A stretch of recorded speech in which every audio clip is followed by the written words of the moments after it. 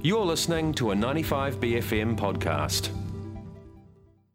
Now, tell me about your father. City Counselling on 95BFM, our weekly chat with the good people of Auckland Council. Auckland Transport is recommending that people drive to Elton John's concert tonight and tomorrow, and that is leaving people bewildered. Also, Waiheke residents want to see a marine reserve created in the northern part of the island. However, they say DOC is dragging their feet on the issue. I spoke to Councillor Mike Lee on the two topics. Auckland Transport's encouraging people to drive to Elton John and Mount Smart this evening. That's a bit unprecedented. It is, and it all goes back to this rolling shutdown of the rail network, which AT has agreed by Kiwi Rail, but which AT has agreed to, which I don't agree with. I believe it could have been done in a way that less inconvenienced the travelling public. But however, they did it in a way that best convenienced engineering. Here is a situation, though, where they could easily switch on or keep the network running for this big international event, particularly tomorrow, which is what the concern is about. There is not, even if everyone did drive, there's not enough car parks there anyway. Mount Smart is situated in an industrial area. It's kind of difficult. It's a long walk. The bus service is ramshackle, to be honest. The rail replacement, and so I am urging AT to get on the phone to Kiwi Rail and tell them to keep the network operating tomorrow. It's bad enough for ordinary people day after day, but here is a situation where we'll have a repetition, if we're not careful, of that disastrous Rugby World Cup opening night where there was a huge cross-public transport meltdown. And to be honest with you, I don't think AT recovered its reputation since that time. This could be avoided and should be avoided. Is there a rail replacement service going on? There is a rail replacement service going on, and obviously it's totally inadequate. I've tried it. I tried it last Saturday, and it was useless, to be honest with you. I don't like to be unkind. In the end, my wife made us get off, and she ordered an Uber because the bus driver was totally confused about the situation. The bus driver was going to stop the bus at Otahuhu, and that was the end of the line. I said, well, we're going to Newmarket. I said, well, you can get a train there, but there was no trains. But so even the people who have been asked to do the the bus replacement service are not instructing their staff well enough. So a weekday, it's even worse. You've got commuters who have now had years of rail commuting culture, being asked to pile into 40-seater buses, one every half an hour, where to get out of trains that can carry 500 people or 400 and something people and travel at speeds of up to 100 kilometres per hour, having to get into a bus with buses with inadequate capacity, which have to share the road with the rest of the traffic. It's not good at all. This has not been well thought through from the point of view of the travelling public.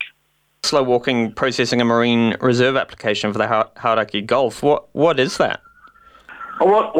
It's been quite well covered in newsroom with several articles, but essentially I'm a member of a group that wrote an application, a lengthy and detailed application for a marine reserve in the Waiheke Gulf off northwest Waiheke Island called the Hakai Mongo Matiatia Northwest Waiheke Marine Reserve. 2,350 hectares. It will be, I hope, the biggest marine reserve in the Gulf. This, against a background of constant news about how the ecosystem in the Hauraki Gulf is really being hammered, and so something has to be done about it. And so rather than DOC taking this initiative, we as a group of mainly Waiheke people undertook to write this lengthy application. We sent it to the Department of Conservation in April 2021.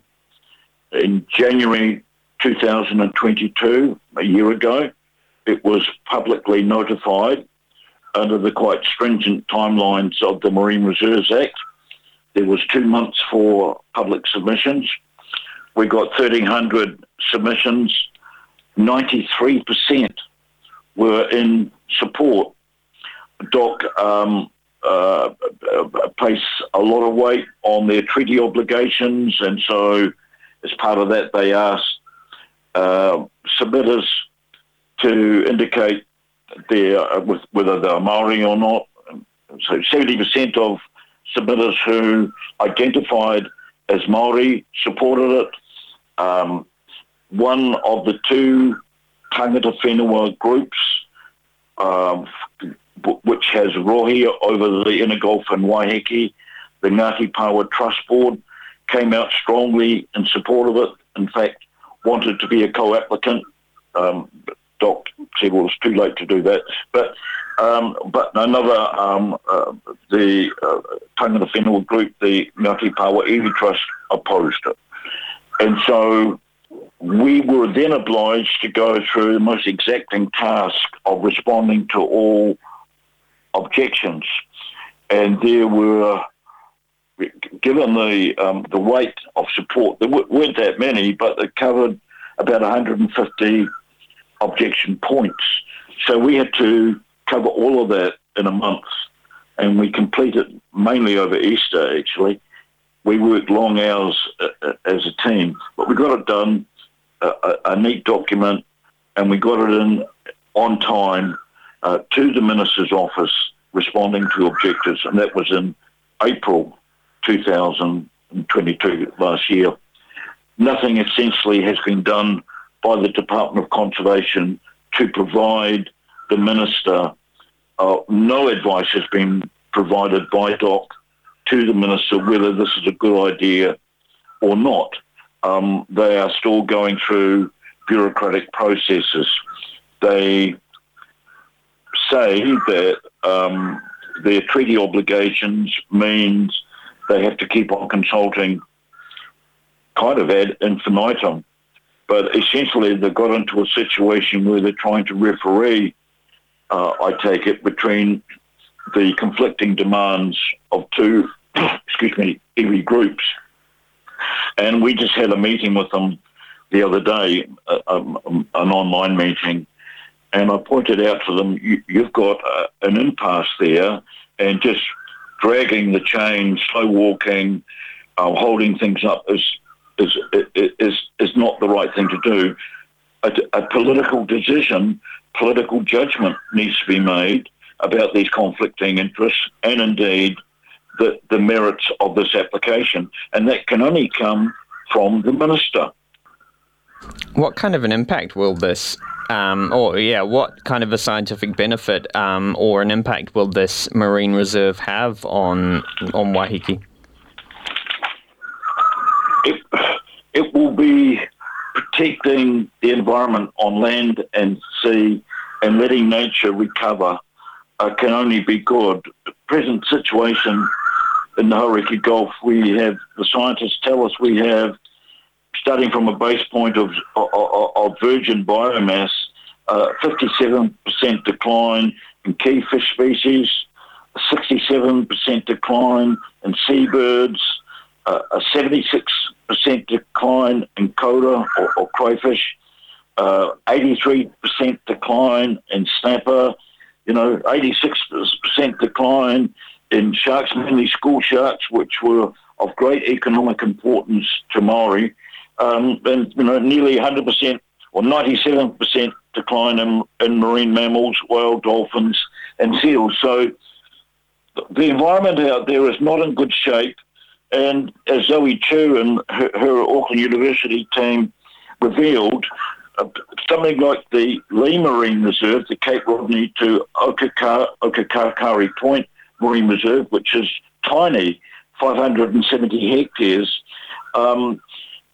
is the source of about an amazing 11%, 10.6% to be exact, of all the juvenile snapper they sampled in the Hauraki Gulf a couple of years ago, which just shows the generative power of a marine reserve properly placed and left alone to recover when it comes to restoring the ecosystem. That was City Councillor Mike Lee talking about Auckland Transport and a future potential marine reserve at Waiheke Island. Have you tried mindfulness? Try mindfulness. City Counselling on 95BFM. That was a 95BFM podcast. To hear more, head to 95bfm.com/bcasts.